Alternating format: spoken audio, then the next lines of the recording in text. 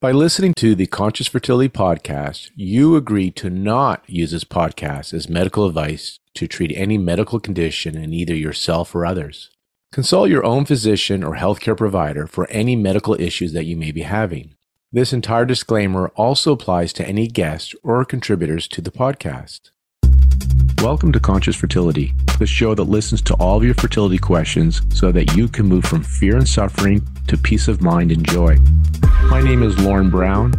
I'm a doctor of traditional Chinese medicine and a clinical hypnotherapist. I'm on a mission to explore all the paths to peak fertility and joyful living. It's time to learn how to be and receive so that you can create life on purpose.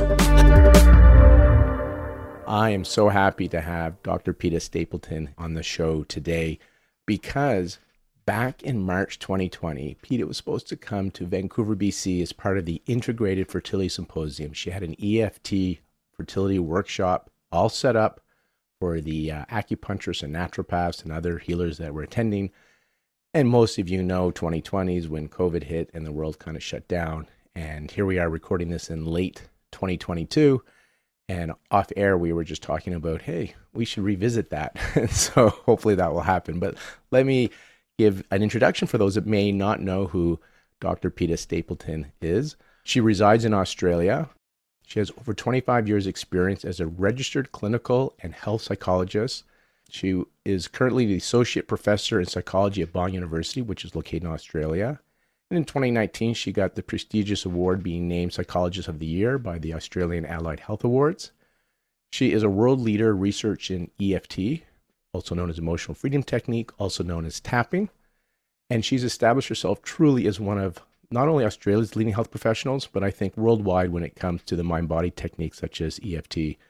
And she often says her research focuses on the fourth wave of psychological therapies that we're going to talk about today, which is a focus on mind and body. And a big part of her significant contribution so far in her life has been to lead world-first randomized clinical trials investigating the effectiveness of EFT, which is why I invited Peta to have this discussion today, because I'm always looking for the best evidence that we have on things that may not be considered mainstream yet. And she does run a series of workshops and trainings throughout Australia and online. She teaches a lot of allied health professionals and teachers about EFT, so she's getting to reach the younger population through the teachers. And she's the co-founder of the Mind Heart Connect. It's an organization that raises awareness of the mind-body connection through evidence-based practices. And I think I was first introduced to you, Peta, through your book, because you're an author also, The Science Behind Tapping, a proven stress management technique for the mind and body. Peta, nice to see you again and speak to you. It's lovely. It's been a while. It's lovely to connect. I will get back there soon. So we have lots to cover today, and I thought, and we're going to tie this into conscious fertility. Can you just explain kind of what exactly is EFT, first of all, for our listeners? Yeah, so EFT as an acronym stands for Emotional Freedom Techniques, and anyone probably new to the field or might have heard about it many, many decades. It has been around for a good 45 years now, so certainly it's not new. What has happened in the last 2 decades is it's been tested in clinical research in academic settings. But EFT, or tapping, as you mentioned, Lon, is probably the descriptor of what we do. So we actually focus the mind on what's happening. So that could be a feeling or an emotion or a belief system. And we stimulate acupuncture points, so known acupuncture points on the body with a simple tapping technique. So now there's acupuncture points all over the body, but for the purpose of research, we just use 8 of them in clinical EFT. And lo and behold, after 20 years down the track of decades of research, we have this growing body that actually shows EFT indeed not only changes the stress reduction fairly quickly and it calms that part of the brain, but it lasts a very long time. So I know we'll get into kind of research and chatting about that kind of thing today. But as simple as I would say, EFT or tapping is a way to quickly reduce stress or the stress response in the body. And we just do that by tapping on known acupuncture points. And can you share what some of the areas of research that has the evidence now using EFT? What are some of the areas that come to mind that you've seen in the last little while? Yeah, absolutely. The research as far as kind of, meeting our gold standards and being compared to other therapies out there with established evidence, definitely in the trauma and the PTSD diagnosis space, so post-traumatic stress disorder, any of those kind of conditions, or indeed, lots of research has actually been done with returning war veterans. So that's really quite robust. We even have meta-analysis that show the effect size there is very large compared to other therapies to achieve that outcome. The other body of Can I mention something about the PTSD and just tie it into our space with fertility is so many women describe their journey as traumatic, that having a negative cycle after cycle, having a miscarriage, losing the pregnancy late in the pregnancy, failed IVF cycles, they literally use the word fertility trauma. So it's quite interesting that with the EFT, and why I think this is an important topic, is so many of the women are experiencing trauma from the experience of infertility. And there's research in the fertility space that a diagnosis of infertility has a similar physiological effect as a terminal illness, like a terminal cancer, for example. Yeah, definitely. Yeah. So you're seeing this. We're kind of speculating or jumping a bit from, because it hasn't been studied robustly, or I'm not sure if it's been studied in the fertility space, but it's interesting that you say it's quite robust when it looks at PTSD and looking at people that have come back from war, veterans, and you're seeing a change, and it's lasting. And it lasts. So we even have DNA and studies like that where they've tested, expression of genes in war vets with PTSD, 10 sessions of EFT, so 1 hour a week for 10 weeks. And they don't meet criteria, but the genes that were expressing themselves to give them those kind of physiological symptoms we see, like, hypervigilance and nightmares and things like that, actually all dissipate, but the gene activity matches. So the genes stop expressing themselves 6 months later. They've stayed the same. They still don't meet criteria.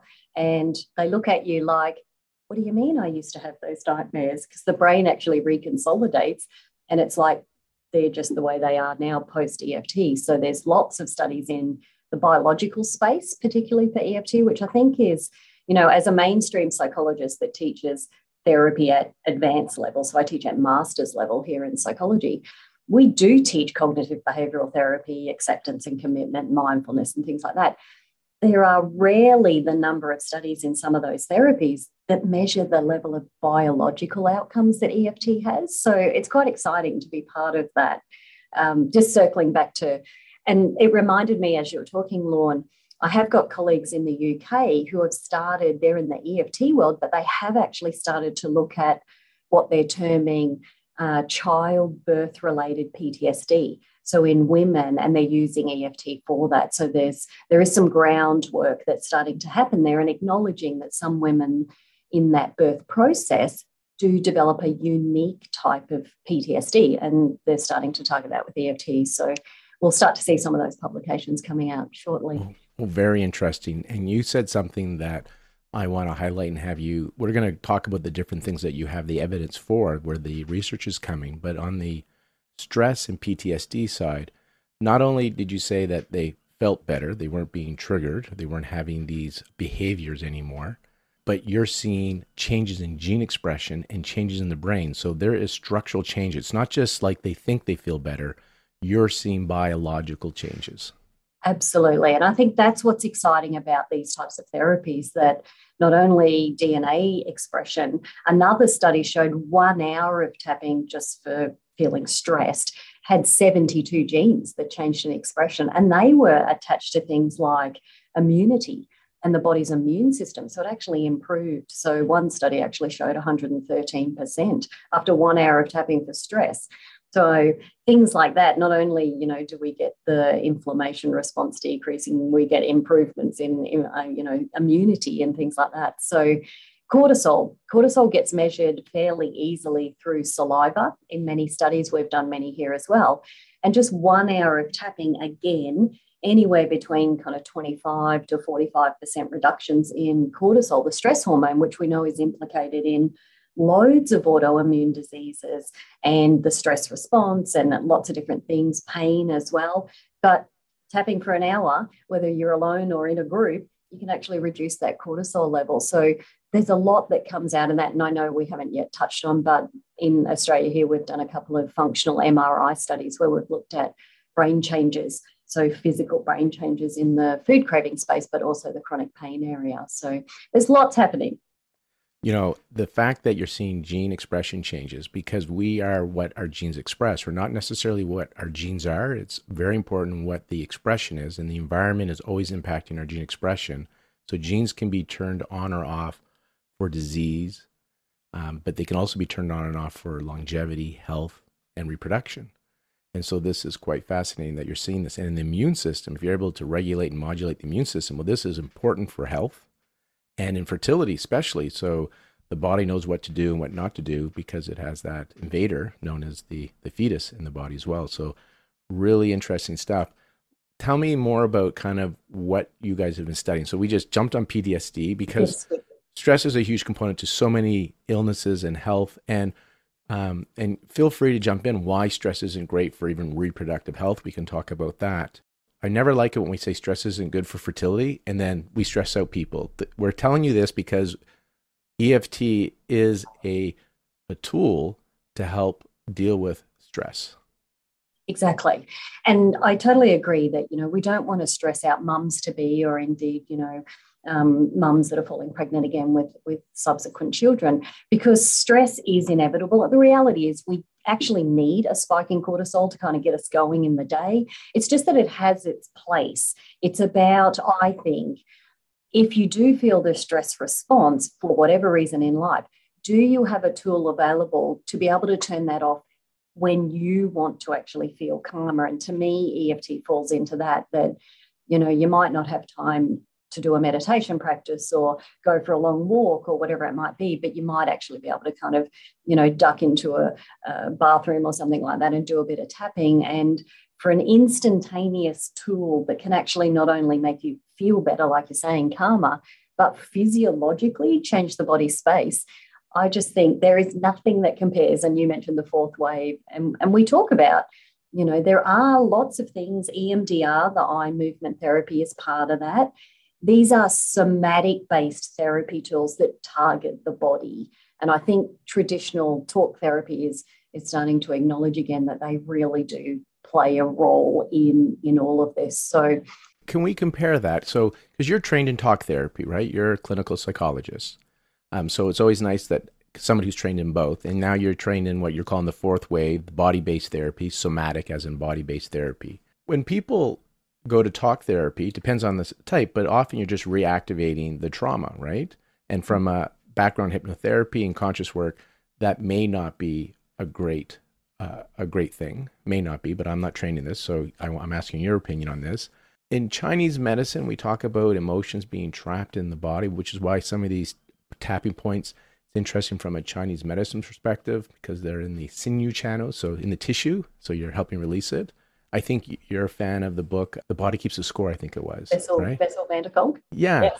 So Yeah. can you talk why, because I think so many more body-based therapies are coming. So why is this important? And there's talk therapy and there's body-based. Why do you think this is the fourth wave, and why is this getting you optimistic or even excited about the future of integration using this type of therapy? Absolutely. I think, you probably nailed it there, Lorne, when you sort of said, is just talking about our daily problems or, life kind of events or even traumatic things in the past. If we talk about them but don't do anything to kind of interrupt that process, then we simply have a neurological hardwiring process that will happen for most people. And Hebbian's principle, kind of explained that neurons that fire together will wire together. So I just said this recently to my own students here because they were wondering. One of them came up to me and sort of said, look, my relative has been in talk therapy talking about a trauma that had happened. And over the last 12 months, she appears to have been getting worse. Why might that be? And I said, was therapy including anything to interrupt the stress response? Because as we talk about or even, complain to our friends, something that's made us feel a certain way, if nothing interrupts that, it does hardwire it in the brain.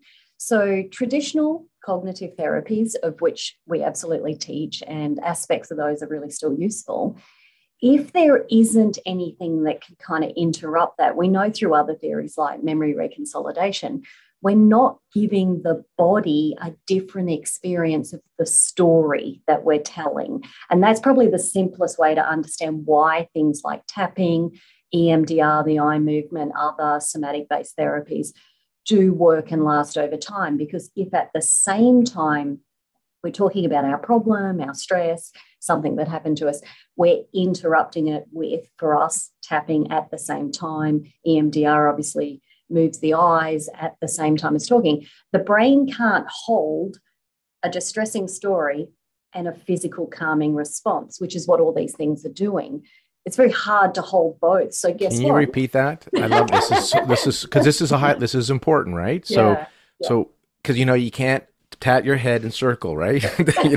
Right. we can't, or chew gum and walk, that idea. So you're saying that it's hard, very challenging for the body to hold a stressful thought and have a calming sensation at the same time, right? At the It's same distracting. time.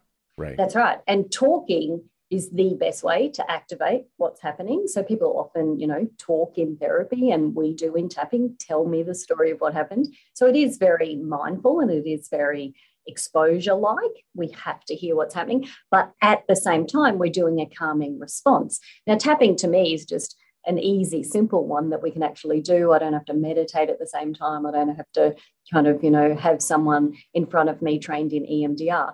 So funnily enough, EFT compared to EMDR, quite a few studies there show identical outcomes, meaning the mechanisms there are very, very similar. So yeah, it's very hard for the brain to hold a distressing thought and do a calming activity at the same time. And guess what wins? The calming activity. So if you do it long enough, we get a brain change. You get the brain change. And again, I know we're kind of moving around here and there, but you said you're open to that, and listeners follow us on this journey. It's a fun one for me. Hopefully you're enjoying it as well. When you're tapping on these points, what is happening that because you have research to show there is a calming, you're measuring calmness. So what are you seeing change in hormones, in the brain, etc., when you're tapping on these acupuncture points in this process that is telling the brain, shh, calm down? Yeah, we are actually seeing. So Harvard University originally did a 10-year study. They included things like MRI, brain scanning, and things like that of traditional acupuncture while someone was inside there feeling a certain way. So they started the ball rolling. We've now got lots of EFT research that supports it, that when you tap on a known acupuncture point, and of course we've got studies, plenty of studies that tap on non-identified acupuncture points, what we would call a sham point. None of those studies show an outcome. So I'll give you an example. There's no acupuncture points on the underside of the arm here. So if that's done as a comparison therapy, they actually don't show the outcomes. We do need to hit that acupuncture point. The brain gets a deactivating signal sent to the stress center, which is the amygdala. So we actually see, not only if we've actually got studies, and we use them here in Australia, where we use an EEG style mechanism. So we actually have wearable EEG head sensors, and we can tap at the same time that we watch the brain scan, the kind of bands, if you like, of all the EEG, theta, delta, alpha, beta. And as we tap, the brain starts to calm down. The amygdala is getting a deactivating signal, regardless of what the topic is. It's just about the words that we're saying, which makes it really easy to kind of start to target different areas. We then see the flow-on effect in hormones, cortisol, adrenaline, things like that, where we then get obviously gene expression that changes and things like that as well. So we've definitely got this deactivating signal that's sent to the brain, which you may see in other therapies too, such as styles of breathing and things like that. It's just that this is just another alternative way to actually get there, and it's pretty quick. I'm going to share with you, and then we're going to go more into research, more of the conditions, how I've incorporated this in my practice and why. So what I should say that I didn't just share with you, you're not aware of this, but EFT is one of my favorite modalities as part of my practice. And you said it and you went kind of real quickly by it, but you said brainwaves, beta, alpha, theta, delta. Can you imagine doing EFT and having acupuncture at the same time? Because I do the acupuncture first to help get them into alpha, into that parasympathetic. Nice. And then I get them to activate their story and then we go into tapping. So it's a pretty fun experience. But how does this sound to you? Because this is what I think is happening. So this is me just asking you, after just reading reading so many books and materials and research papers and on consciousness, reading your colleague, Dr. Joe Dispenza, going to his retreats, the Bruce Liptons, and just all the conscious work out there. One day I kind of got an idea, and you've said this a couple of times, so I think you're going to say, yeah, that's what's happening, but I don't know. So for my listeners, we have not rehearsed this. So feel free, by the way, to say, no, Lauren, feel free, because I don't know, I think, meaning I haven't done research on this. Everything, including the EFT process, the Byron Katie process, I see a formula that they all do the same thing. And I call it NAC. They get you to notice. Mm-hmm. They get you to accept what is, mm-hmm. which gets you into present moment, alpha. And then once you're out of the story and you're calm, then you can choose again. NAC, C's choose again. Now you get to choose how you want to feel. Reprogram the brain. Yep. And I feel they're all doing this. And the reason I like EFT is, so you said notice. So, we talk about in consciousness and in hypnotherapy, you have a story. That story leads to that's your thought, leads to a feeling, leads to behavior, that leads to gene expression, and that becomes your destiny. And we're looking for something to interrupt the story, which I think EFT is wonderful for.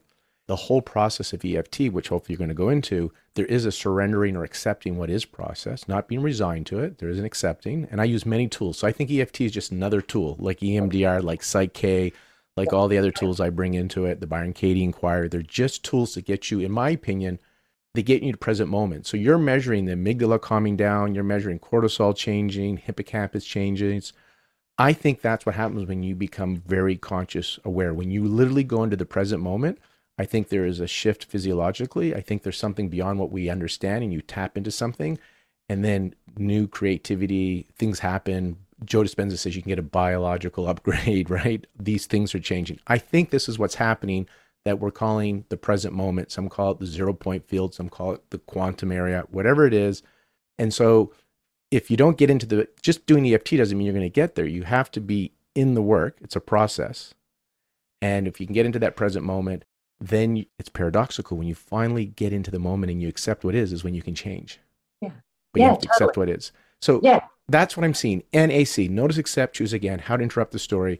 And I think EFT is my favorite tool as part of that process. And so is that what we're doing, do you think? Yeah, absolutely, definitely. So Dr. David Feinstein, who, our listeners might be familiar with, who's in the EFT energy medicine world with his wife, Donna Eden, has written some fabulous concept papers just about EFT, but about the words that we tap by. That's the title of one of the papers, where it's exactly what you're saying, that it is the words that allow us to start to do that first step of notice and acceptance. And the EFT phrase we typically start with is around, I've got this feeling going on at the moment, but I accept this is what's happening right now. But it's the tapping that will interrupt that to make that third step happen of, I get now to have a more conscious choice or choose something differently, because the frontal lobe has calmed down. We're in more parasympathetic, and we actually can make a clearer decision, which obviously stress gets in the road with all of that. So Bessel's book that you mentioned, he really said, and they did MRIs way back in the day when it kind of was really out there. And he said, the minute that you're in a really distressed or stressed state, not just even trauma, the speech area in the brain goes offline, where the frontal lobe is not connected. It's very hard to make a good choice when you're feeling in that state. So, yeah, you're right. So logic goes out the window. You're saying when you're stressed, speech goes offline, and so we go into the fight or flight sympathetic. So we're in survival mode, which means we're not in logical, rational. We're no longer rational. So and we're trying to deal with somebody thinking they should be rational, but they're not. They've lost that. That's what you're saying when we're stressed. Absolutely, that's right. Yeah. And with reproduction, we know blood is diverted from the reproductive system. There's, is this the time to reproduce, or is this the time to survive? Yeah. So because you said it, but I'm familiar with it, but there's people brand new to EFT. You talked about the setup statement. Can you kind of walk us through then, more in slow motion, of what you're doing with EFT then. So what is the setup statement and why, and what do you do, just to kind of put it all together on this notice, accept, choose again idea that you Yeah, just yeah, introduced as a absolutely. formula. Yes, so this is, really the original recipe. And of course, there's lots of other versions of tapping modalities out there. They all tend to start with the same thing, which is that notice section. And it does make tapping feel counterintuitive if you've come out of kind of traditional talk therapies, and certainly clients that might come in for the first time, when we sort of say, so tell me how you feel. And if they say a feeling like anger, and we say, okay, well, here's what we're going to do with the tapping sequence, is we actually put it in a statement. And while we're tapping, we will start with a sentence such as, even though I currently feel angry, we might even identify where that is in the body. I feel it in my chest. And then the second half of the statement is always, I accept this is how I feel. Now, there's variations of that, but that's as simple as it is. We actually encourage people to say out loud while they're tapping the setup statement, which is, even though I've got this feeling, I accept this is obviously what's happening for me right now.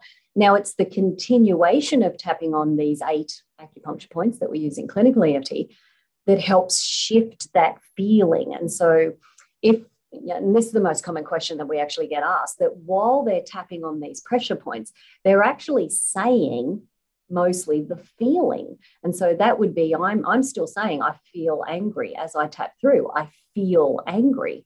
Obviously, I'm just tapping on some of the points on my face at the moment. I feel angry. And people that come to this for the first time sort of are horrified because they think we're instilling this feeling of anger, and we might be making it worse by actually saying it. We're not doing any reframing, we're not doing any meaning making, and we're certainly not substituting it for the way I want to feel. Because to us, tapping is a technique of truth.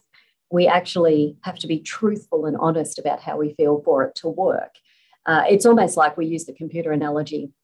We need to bring the file up, so we actually have to engage the part of the brain that is having that feeling about whatever happened long enough for us to hit the delete button so the file can be deleted. And the delete button is the tapping. So we absolutely know through MRI studies, EEG, cortisol, we don't make the problem worse by acknowledging it. And, even way back, Carl Rogers and beyond, they were saying we need to accept for change to happen. You actually have to accept your current state. And EFT very much borrows on some of those philosophies. Can we talk about the setup a bit more? Then I'd like to go deeper, since I have you here to talk this Yes. conversation. So you started touching on it. People are afraid that if I'm going to activate this feeling, this memory, then, and you're going to tap, you're going to imprint it on me. So they're very afraid. And, they've heard, oh, well, we just talked about talk therapy. Is it beneficial to keep talking about the problem?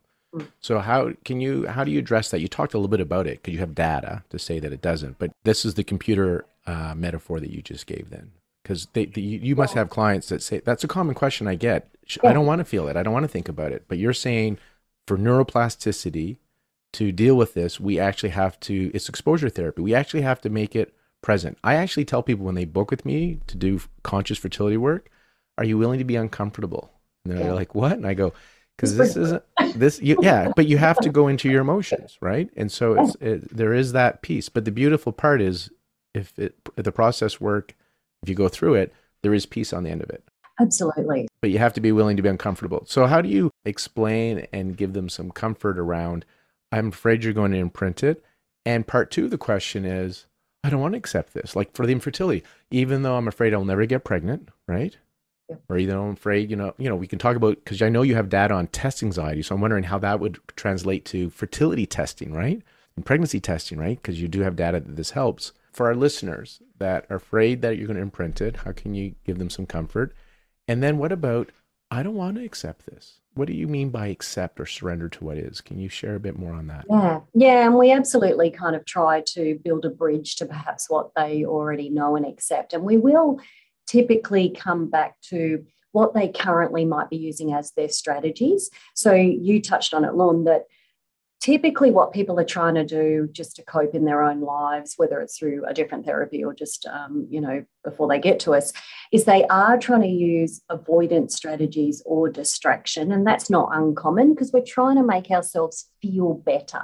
It's the only thing anyone ever wants to get out of a therapy process is to feel better. So we typically will ask, how's that going for you? How's that working? Does it work to kind of try and avoid, or does it make it grow louder and stronger? I've got actually decades of clinical research in the OCD field, obsessive compulsive disorder, because it overlaps with eating disorders, my other field. So it's a strategy OCD sufferers use a lot, is if I can try and avoid and kind of keep it over here. But what happens, and it happens for anybody that suffers these type of obsessive disorders, is it makes it louder. Ironically, and even our mindfulness research that sits over here shows that if we face our biggest fear, we confront it, and we take the steps to acknowledge and then accept, it actually dissipates, if you like, or takes out that power. So it's quite a funny kind of almost counterintuitive. It's counterintuitive, yeah. But you're right though, because what you resist persists. So when you try to deflect it or pretend it doesn't exist, I often use the metaphor as the beach ball underwater, and you push. Eventually, it's going to shoot up really high, right? Yep. And so it's a strategy, but it's not really a solution. That's right, and it's not a long-term one. And typically, they've been trying that one for years, if not kind of decades of their life. So we'll always ask about, what do you currently try? Is that working for you? You've ended up in kind of, my room for tapping, so something's not working. The other part of that question about, well, I don't want to accept that I have these feelings or that thing happened to me, is a pretty standard one, because they do sort of feel in that initial kind of start before we've even got into tapping that if I accept this, then that means something about me, and it means it's never going to change. And of course, that's where we make the promise of, EFT or energy psychology, that it's the tapping part that does the change. We only have to accept this is currently how I feel for a brief moment, but it's the tapping on the acupuncture points that will get that shift. Now, the first thing I'll often do in therapy or clinical trials, we do this in session 1, is we actually tap on doubt. So we start with the benign and we start with the mundane, and we say, do you doubt this thing will actually work? And I can tell you 99% of people in our trials or put their hand up and go, this is ridiculous. They hope it will work, because they've maybe seen stuff on, current affair shows and news and media. They hope, but they actually doubt it will work for them. So we actually target doubt with tapping. So I would do that one-on-one or in our groups. It's always session 1. I doubt this will work for me. So we actually tap on doubt. And then if there's any worries about, I think this is going to make me worse, we tap on that before we even take those first steps into what's really happening. So it's quite unique and almost a bit sneaky that we use the very technique itself to address almost some of the protective behaviors that people might hold, because they're worried. They're worried about, well, will I end up worse? Will my pain end up worse? Will I end up gaining more weight? Whatever the story is. Yeah, well, because when I work with my clients at my clinic and we use the notice, accept, choose again, and EFT is a big part of it. If I have a fear my partner will leave me if I don't have a child, or what will people think of me, or I have fear that it will fail, and it goes down to other programs, subconscious programs are running, and it's very difficult for them to say I accept that, because they don't want to accept it. And so I often share that this process of accepting, surrendering is not saying that you're resigned to it. You're not saying you want it. You're just not fighting with reality, because you actually have a fear that this will happen if you don't get pregnant. And so accepting it is just, it brings down the resistance, because you're no longer fighting it. When you have resistance, our tagline part of our Conscious Fertility podcast is to receive life on purpose. And when you have resistance, in Chinese medicine, we call it qi stagnation. Some people call it friction. Resistance for the electrical engineers, when you have a resistance in the electrical system, the energy flows less. And when you have no resistance, lots of flow, right? And receptivity. Yeah. And so it sounds counterintuitive.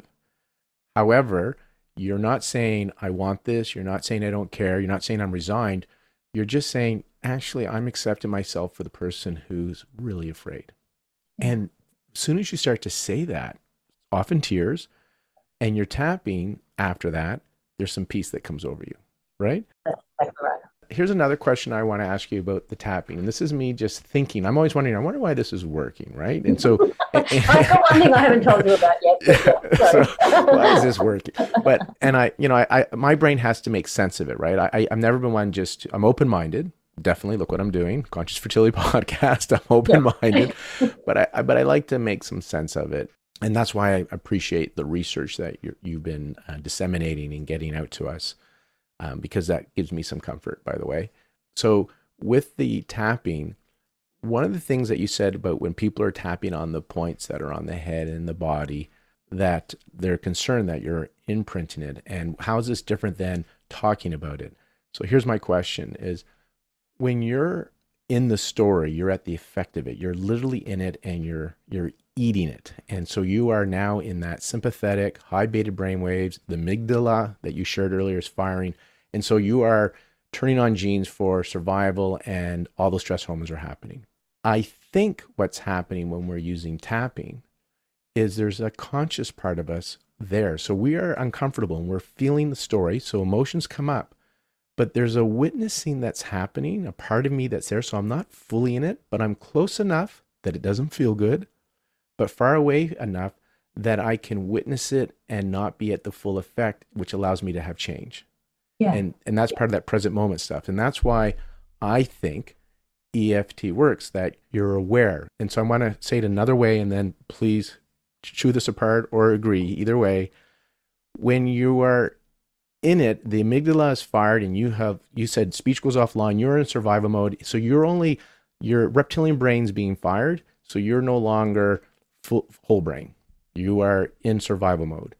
But with tapping, the amygdala, it's firing, but you still have whole brain access when you're tapping, the way whatever it's doing, calming the amygdala and changing the hormones.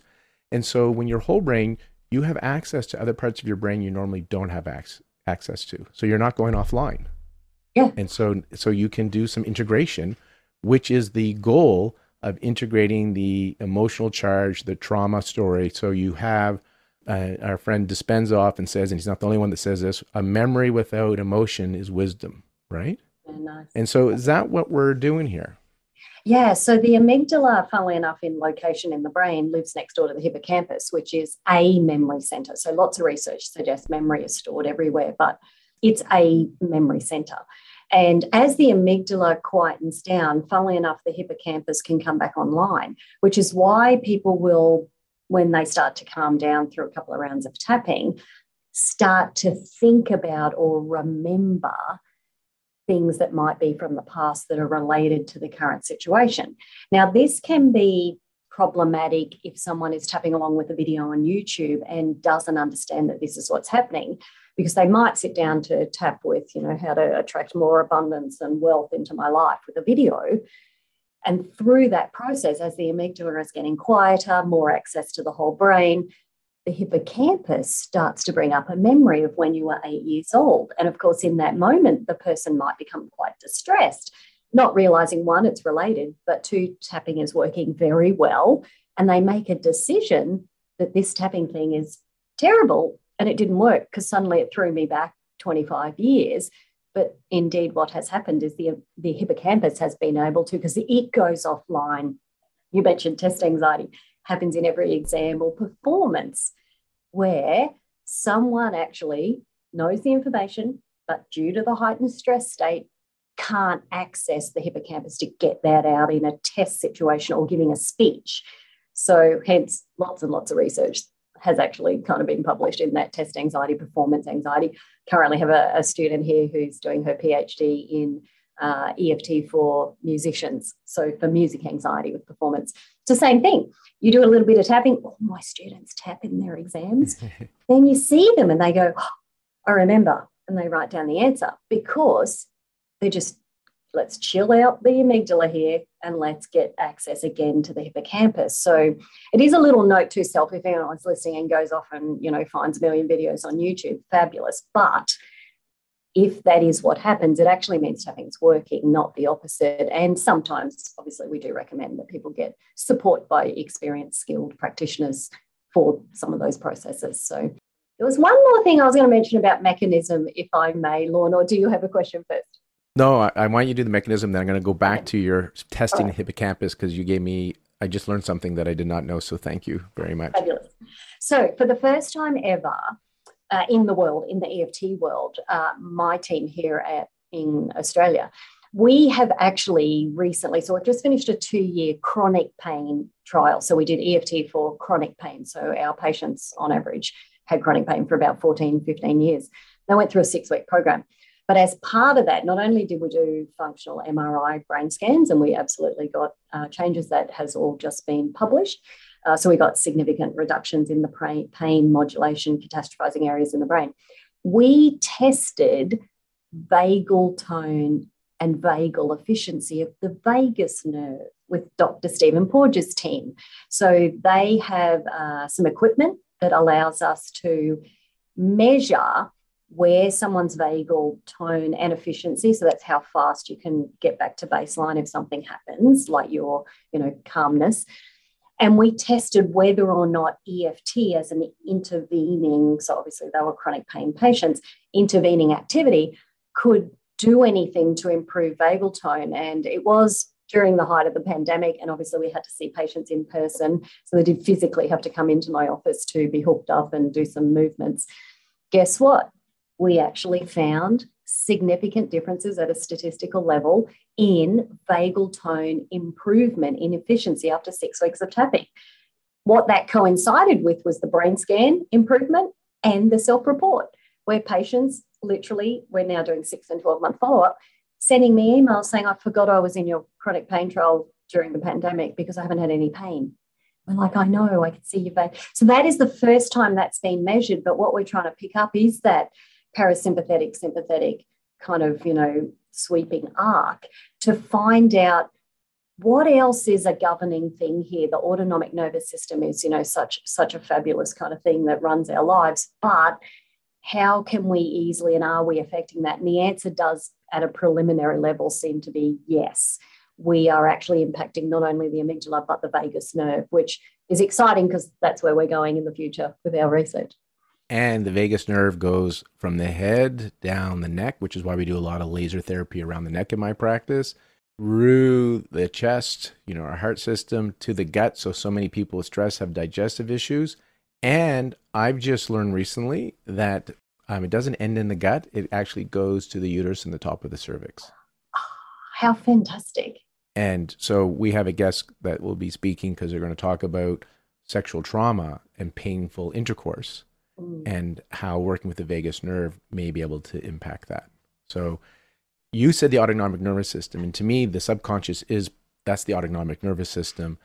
And when it comes to reproductive health and fertility, it's the autonomic nervous system. We want balance because it's the whole hypothalamus, pituitary, ovarian axis, this whole hormonal profile to have ovulation timely, to release the right amount of hormones, to allow receptivity, that window for implantation. And there's so many things that are involved. And it's very difficult to try and make the body do everything it's supposed to do. And if you can give it that environment where the autonomic nervous system feels safe, when your body feels safe, it's more receptive. There's better immune system, everything runs better, right? The only benefit of a stress response is when your life's really in danger. Then you want that. Yeah. But if you're worried about your fertility or your relationship or money, there's no survival benefit to have all these hormones and things changing. So this is why I think EFT is such an amazing tool that I want to introduce to the fertility space, because if they can help the body feel safe, then the whole we go into psychoneuroimmunology, right? Yeah. The whole hormonal, nervous system, electrical comes online, and hopefully that will put them into more optimal reproductive health. Totally. Questions I want to have for you then. So the hippocampus you're talking about. So, and you mentioned in one of your pain studies, I think you had it in your eating disorder study too, so the hippocampus is involved in memory. And so in the pain study and in the eating disorder study, did you have it then that participants couldn't really remember what things were like their memories? So the memory changed, so the hippocampus changed? Is that what happened in these studies?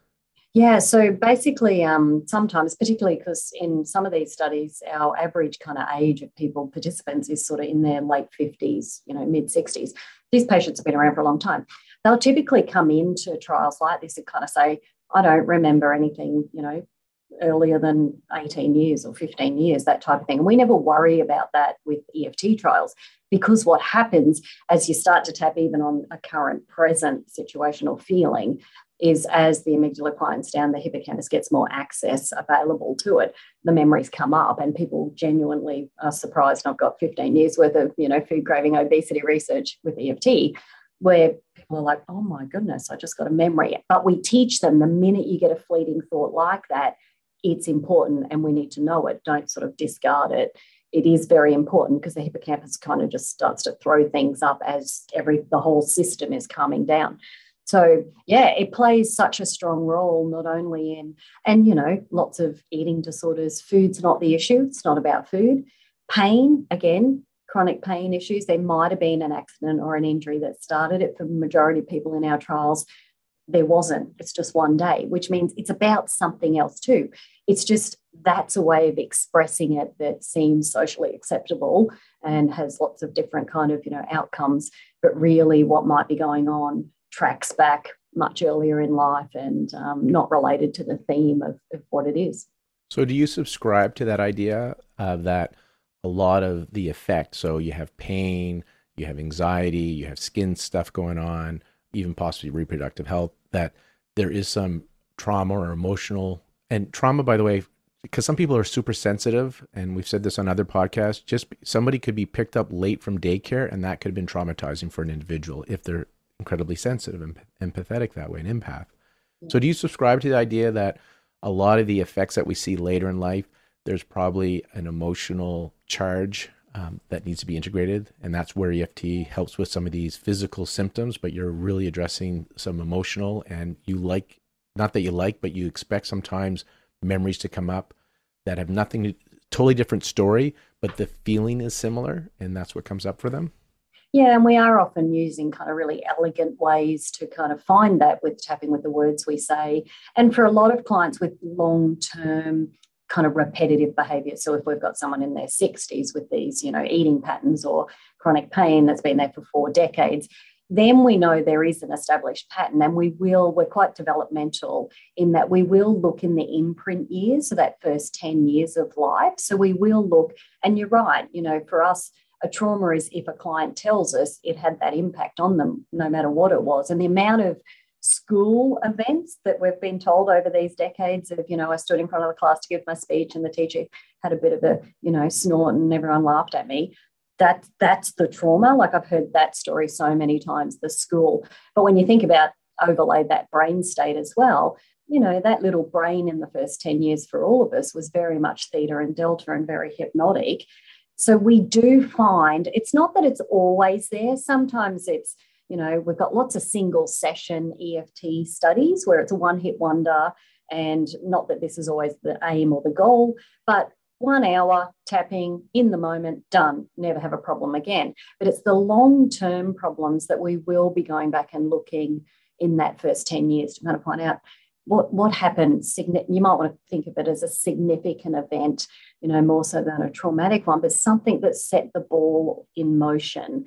And that's where it tends to lie. But we don't worry if someone can't remember, when they're sitting in front of us, because we know that it'll come up if they keep tapping. So we just sit and wait for it and educate them as to when they get those thoughts, they actually need to tell us so that we can, sometimes I go home and dream it, come back the next session to tell you, So it's interesting to hear you're doing it that way, because with the hypnosis background that I have with the EFT, I always, not in the first session, but unless it comes up, I usually do some form of regression because usually you're not upset for the reason you think. Even with my fertility patients, by the 3rd visit, they're not working on the fertility issue. They're working on something from before age 10 because it just comes up, right? And it's very gentle. I usually just ask the question as I'm tapping or we worked on stuff. I just ask just like when, it's just really gentle. I'm not looking for a problem. I realize with the tapping, it will percolate up if necessary. And usually an earlier memory comes up. Going still to the hippocampus. So what I really liked about the test taking, because I never thought of it this way, is that when you dampen the amygdala, so that stress response, the hippocampus kind of comes online. We'll use that language. And so now you have access to memories. I never understood why it was great for test taking, just like some things, it works, but you don't know why. I like that. Thank you for that. I did not know that. Right. We teach all of our students. That's great. And I could never understand exactly why. I just said the subconscious is bringing it up. It wants to work it. I was never totally understanding. I didn't have a good logical reason to say the reason the memories come up is because the hippocampus is coming online. So thank you, because I just knew it happened, but I didn't know really kind of why is that happening. Yeah. But then on the other side, it's always like there's this yin yang to things. But also there's the other thing where it's not that the hippocampus goes offline, but it changes their memories. Because you have studies where people don't really remember their issue or believe they had the issue anymore. Yep. And that to me is a good thing, because your memories are changing. In conscious work, one of the teachers I've had always says, and I don't know where she gets it from, but everything that happens is neutral, and then we give it meaning. So that's why picking up from daycare, you don't look at the situation. It's how you interpret it. And so in your research, people would come in with, you said, I heard you talk about pain, but people in the eating disorders had trouble remembering what craving they had, right? Totally. Every trial. Every trial. And I like this, and I explain it that this is a good thing, because we're not using willpower and discipline to change. Because discipline, willpower is like a muscle. It will tire. And so that's why you're going to go back to, that's why the dieting won't work, and you'll go back to those old habits. It seems like with the EFT from your trials that there is a change in the brain. And so the memories change because their personalities change. They're not that person. They can't identify themselves as the person that had that craving or wanted to smoke. And so now they're not using willpower. They really think you're crazy sometimes, thinking they had that problem, right? Can you tell that story a bit? Absolutely do. So, and you're right, we've done cigarette trials, major depression trials, food craving trials, obesity trials, chronic pain trials, like loads over the last kind of 18 years. And every single trial, and they do have a term for it in the EFT world called the apex effect. So it is, you can Google apex effect, everybody, and you'll absolutely see this happen, where the outcomes they currently have in their life, e.g., no willpower, don't eat that food anymore, they don't attribute to the EFT trial because they forget. They literally forget. But it is a neurological process, and our functional MRI studies show the brain's activity is radically different after, 4-week trial for food cravings or 6-week trial for pain. It's different. It activates differently. So we know that we've got the biological explanation, but memory reconsolidation seems to be the best explanation, where same thing, when I bring up what's happening for me, that could be my pain or my food craving or whatever it is, my cigarette urge, and I do an opposite neutralizing activity, calms myself down, which is tapping, and I repeat that enough, the brain then can't have that first feeling anymore in the same way. What happens then over time, and I think Joe Dispenza's used the analogy in some of his teaching, it's almost like you've got this highway, this super highway and then the highway gets kind of closed. And so over time, because no more traffic goes down there anymore, it just gets overgrown with grass. And then that highway doesn't exist anymore because there's a different one over here. And that's the explanation from a memory reconsolidation point of view with no willpower, that if you're not using that neurological connection anymore, Hebbian's principle, then it just loses its strength and it just isn't front of mind anymore. And people tell us they don't remember, one, being in the pain trial that's happening at the moment until they get my email saying, fill out my survey. Or two, they say, I don't remember what food I did tapping on. And we remind them. And that could be, oh, you were eating, 5 mud cakes a day. Actually, I had a guy who was eating a whole barbecue chicken every day, barbecue chicken, which you're like, oh, it's quite nice, but not one every day. And he'd been doing it for about 45 years. So he was quite obese. And we reminded him, and he started laughing. And he said, I can't remember the last time I had a barbecue chicken. And I said, well, I can. It was on the day you brought it into my trial because we do exposure therapy. And he found a memory that was related to something in childhood. He was about 8. And there was a lot of positive emotion attached to that chicken that was, part of his story. So once that craving and everything had kind of collapsed, he'd gone on, and 2 years later, we've done 2-year follow-up on some of our trials. they can't remember. And he just laughed and went, oh, I don't even think about eating those anymore, or I don't even have a craving for it if I think about it now. We're just like, yeah. He's like, I don't know why. And I'm like, you did my trial.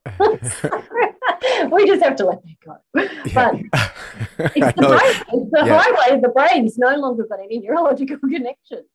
But you're giving them the biological upgrader. There's a change in the brain, and you said it like synapses that fire together, wire together, and so they're changing the brain structure.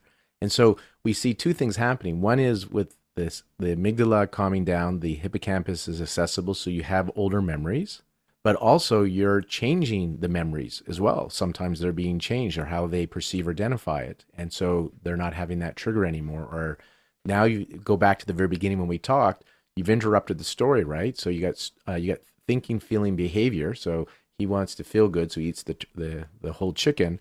You've interrupted it, and now he doesn't need to eat the chicken to feel good. Like you interrupted the story. Yeah, that's exactly. Brilliant. And it's such an interesting space to sort of show people how tapping can kind of loosen the power of food over people, because they often kind of do. It's not just negative feelings; it's really positive feelings that get attached that might be from a positive memory. So it's a really common one. But you're right; they just happily, merrily go on their lives. And I've even had people sort of say, I don't even walk down those aisles of the supermarket anymore because I don't even think about it. And of course, they lose 30 kilograms along the way. So we get the kind of win-win. I'm going to ask you a couple things. I want to know a couple of conditions. I'm just curious if you know if there's research on this, because I haven't spoken to you for a while, and I know more and more research is coming out. So you talked about pain. So I'm assuming that was a while back, acute and chronic pain, fibromyalgia. So that's happening? Yes, yeah. The emotional side of it. So stress, anxiety. Yeah, that's lots of research in the stress kind of anxiety. Anxiety itself has had a meta-analysis completed on a very large effect size. What about phobias? Yeah, lots of research. So early research 20 years ago came out in phobias, and there's been a lot since. So yeah, plenty of research in the phobia. PTSD you talked about, so there's that. Yeah, anything on depression? Yeah, so we've run a couple of depression trials ourselves here, and we compared to cognitive behavioural therapy. So funnily enough, both conditions got similar outcomes at the end, but 6 months later, the EFT people still didn't meet criteria for major depressive disorder, but the CBT people had returned to baseline and they met criteria again. So EFT lasts longer, and obviously the lack of symptoms, kind of thing. So yeah, there's some other research that is international around that space too. And then in the women's health, you did mention there's some research on fear of childbirth. Yes, so that's starting to emerge, and menopause. So funnily enough, menopause studies have started to emerge out of different countries where they're using EFT for symptomology, obviously hot flushes, mood changes, hormone regulation, with fabulous outcomes. I like to hear that. I've used it in my menopausal women for hot flashes. Yep. I've used it, this is all anecdotal, so I want to know if there's research on morning sickness in women in pregnancy. Yeah. Is there any data on that? No, I'm just thinking off the top of my head now, Lorne. There's one study that has been published on it was used during the phases of pregnancy delivery, so for pain and things like that, but I don't think they captured morning sickness. I personally used it because I knew EFT before I had both daughters. I personally used it for morning sickness, particularly the nausea, stomach point, the whole pregnancy for one of my daughters to great effect. So, yeah. Yeah, I find I teach it when the women come in. And then in the fertility world, I know you have a colleague, Michelle, that's using tapping for fertility. I'm doing it in Vancouver at AcuBalance. I really enjoy watching the women, especially the ones that are going through like IVF, just to use it as a process to have a better experience and the stress, which will help out with that. And then obviously just my whole conscious fertility approach. So is there any research though that you're aware of for fertility at this stage? Yeah. Not in the fertility kind of space at a clinical trial level. You tend to need around 100 participants when you run trials. So that kind of is a bit of a landmark. If anyone's wondering about sort of obscure rare disorders and things, I get lots of emails saying, is there any research on this or this kind of topic? But unless we have enough people at the same time that can go through research trials, it tends to be more case study, sort of single case studies, or, people like Michelle that are out in clinical fields where that's their private practice. And of course, they have the evidence that, she runs programs as well as individual where the outcomes are all positive. Women fall pregnant and, go on to deliver happy, healthy babies. So, yeah. Glad to hear Michelle's doing that. And like I said, more and more people are doing it. You said something that I was kind of chuckling about at the beginning that, if you're having a stressful experience, you can go like find a little bathroom and tap. I have walked on the street and seen people tapping while they walk, which I think is great. Right. So people are like, what the hell? I'd rather feel good than worry about what you think of me, right? I've seen it too. Like I've been in Hawaii at a conference, walked up a volcano and saw this young girl tapping, and both my daughters like, I was tapping, and I'm like, leave her alone. She's calming herself down. Tapping it down. Yeah. Can we do a review? Because we talked about it here and there, but just kind of the mechanisms of EFT. If you can tie it in just to how this is good for the physiology of the body, just because with the conscious fertility, it's a mind-body approach. So the question for you is I want you to talk about the mechanism. I just want to set this up for our listeners as well. Mind-body approach. And I feel when it comes to this podcast, the idea is we're addressing both mind and body. And there's two levels here. I believe right action follows right thinking. So if you're using a mind-body tool like EFT, your behaviors will change and you'll start to do behaviors that are congruent that will probably lead to better choices on an emotional and physical level. So just that part. Two is if you can calm down the nervous system so it doesn't feel it's an alarm, then your resources are available for healing, for creativity and reproduction. Because when your body doesn't feel safe, and again, obviously you want your alarm to go off in your body when you're about to get hit by a car or a wild animal. When your life is really at risk, you need it to survive another day. But when it's related to fertility or money or relationships or anything else, it doesn't have a survival benefit, but it's wreaking havoc on the body if it's happening on a regular basis. Yeah. And so physiologically, chronic stress leads to chronic inflammation, and it can throw your hormones out of balance, your cellular environment, and this can impact your fertility. Just in a practical way, there's research showing that women often will drop out of IVF cycles, not for financial reasons, but because of the stress. Yep. And currently it takes on average 2.5 IVF cycles to get a baby. So you may drop out and that next cycle might have been a baby. And so that's why acupuncture is one of the IVF clinics have embraced acupuncture, not just because it helps with blood flow, and in some IVF settings they see it improve pregnancy rates, but it keeps the women in care to get that baby because they won't drop out from stress. Yeah. So as you answer the mechanism question, if things pop up in your head, how this can help health and reproductive health, please share. So what are the mechanisms behind EFT? I think you just summed it up beautifully. So definitely the mechanisms, if I just had to kind of condense it and sort of say, look, someone's like, how does it work? Because that's probably the second most common question I get asked. Not only is this going to make me worse, but how does it work?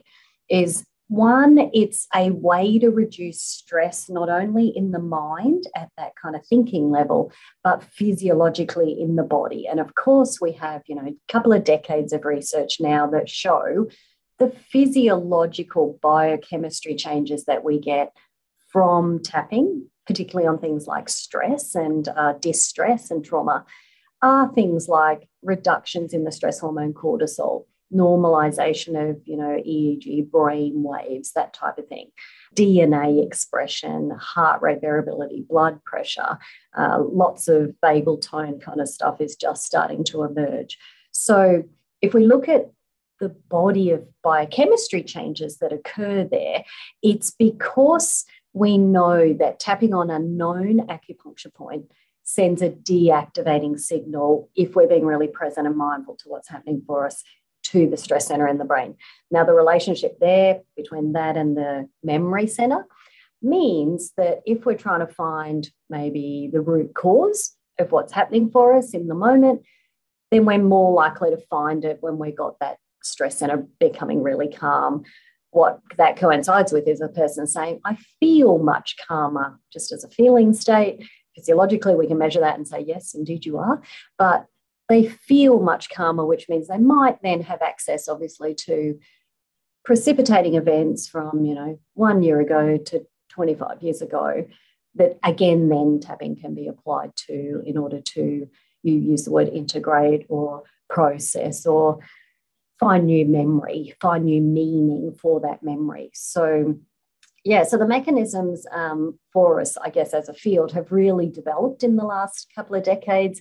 Used to always be talked about that tapping sort of shifted energy. We know it's much more than that these days. It's a biological cascading of one thing affects another thing or affects another thing, which ultimately makes that whole mind-body kind of integration there become a much calmer kind of system. And in terms of the fertility space, obviously if someone's in a calmer space, no matter what they're going through, whether that's IVF or financial stress, you can think more clearly if the body is calmer, which means opportunities to kind of find solutions to different problems out there.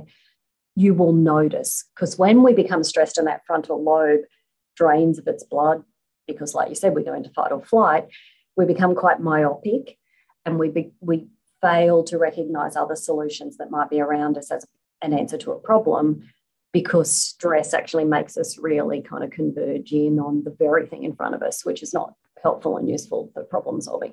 So it's kind of like the answer to everything is we need to be calmer. That's just the answer. Right. We need to be in balance, the autonomic nervous system. I like that. Yeah. So to get your book, it's called Science Behind Tapping, a Proven Stress Management Technique for the Mind and Body. I highly recommend that for both the layperson and allied healthcare providers. And how else can people find you? Because you teach in person, but you also have a lot of online programs. So what's the best website and IG account, whatever? How do you want people to find you? Yeah, so on all the social channels, it's just my name. So if people just search me, Peta Stapleton, on Instagram, or we share lots of stuff on Instagram about the latest research, it's infographics, and they're all freely available to share and things like that. So Facebook, Twitter, obviously all of the channels. Probably the best place to go to for our training materials as well as programs and things like that, or even just to join the mailing list for our upcoming research trials, because all research trials are free to join. And these days we offer them worldwide, is evidence-based-EFT.com. So just evidence-based-EFT.com. And I can give you a heads up that we have 2 clinical trials in preparation for 2023 and beyond. One is they're both online trials. So one is for OCD and trichotillomania, so body obsessive disorders. And the other one is to improve eyesight. So we're actually targeting people that wear glasses who would like to roll back their prescriptions. And we're replicating a trial from many years ago with Dr. Carol Look. And we are going to offer that free of charge. And in the pandemic, I ended up having to wear glasses for reading. So I'm going to do that trial myself. That's a good one. I know the pandemic destroyed my nearsightedness for sure. So many of us talk about that. So yes. There you go. That trial's actually coming up, and a really exciting one because of emotion that is held in, we touched on this a little bit, the physical sense in the body, emotion. And funnily enough, the original trial showed the best emotion that got changes in eyesight, clarity, was anger. Yeah. All right. There you go. So there you go. A couple of trials coming up. So join the newsletter, everybody, and we'll let you know. All right. So look for Peta Stapleton on her channels and check out her book. And if you're in the Vancouver area, come find me, or telehealth, come find me at AccuBalance. And Peta, I really enjoyed our conversation today. That's fabulous. Thank you so much.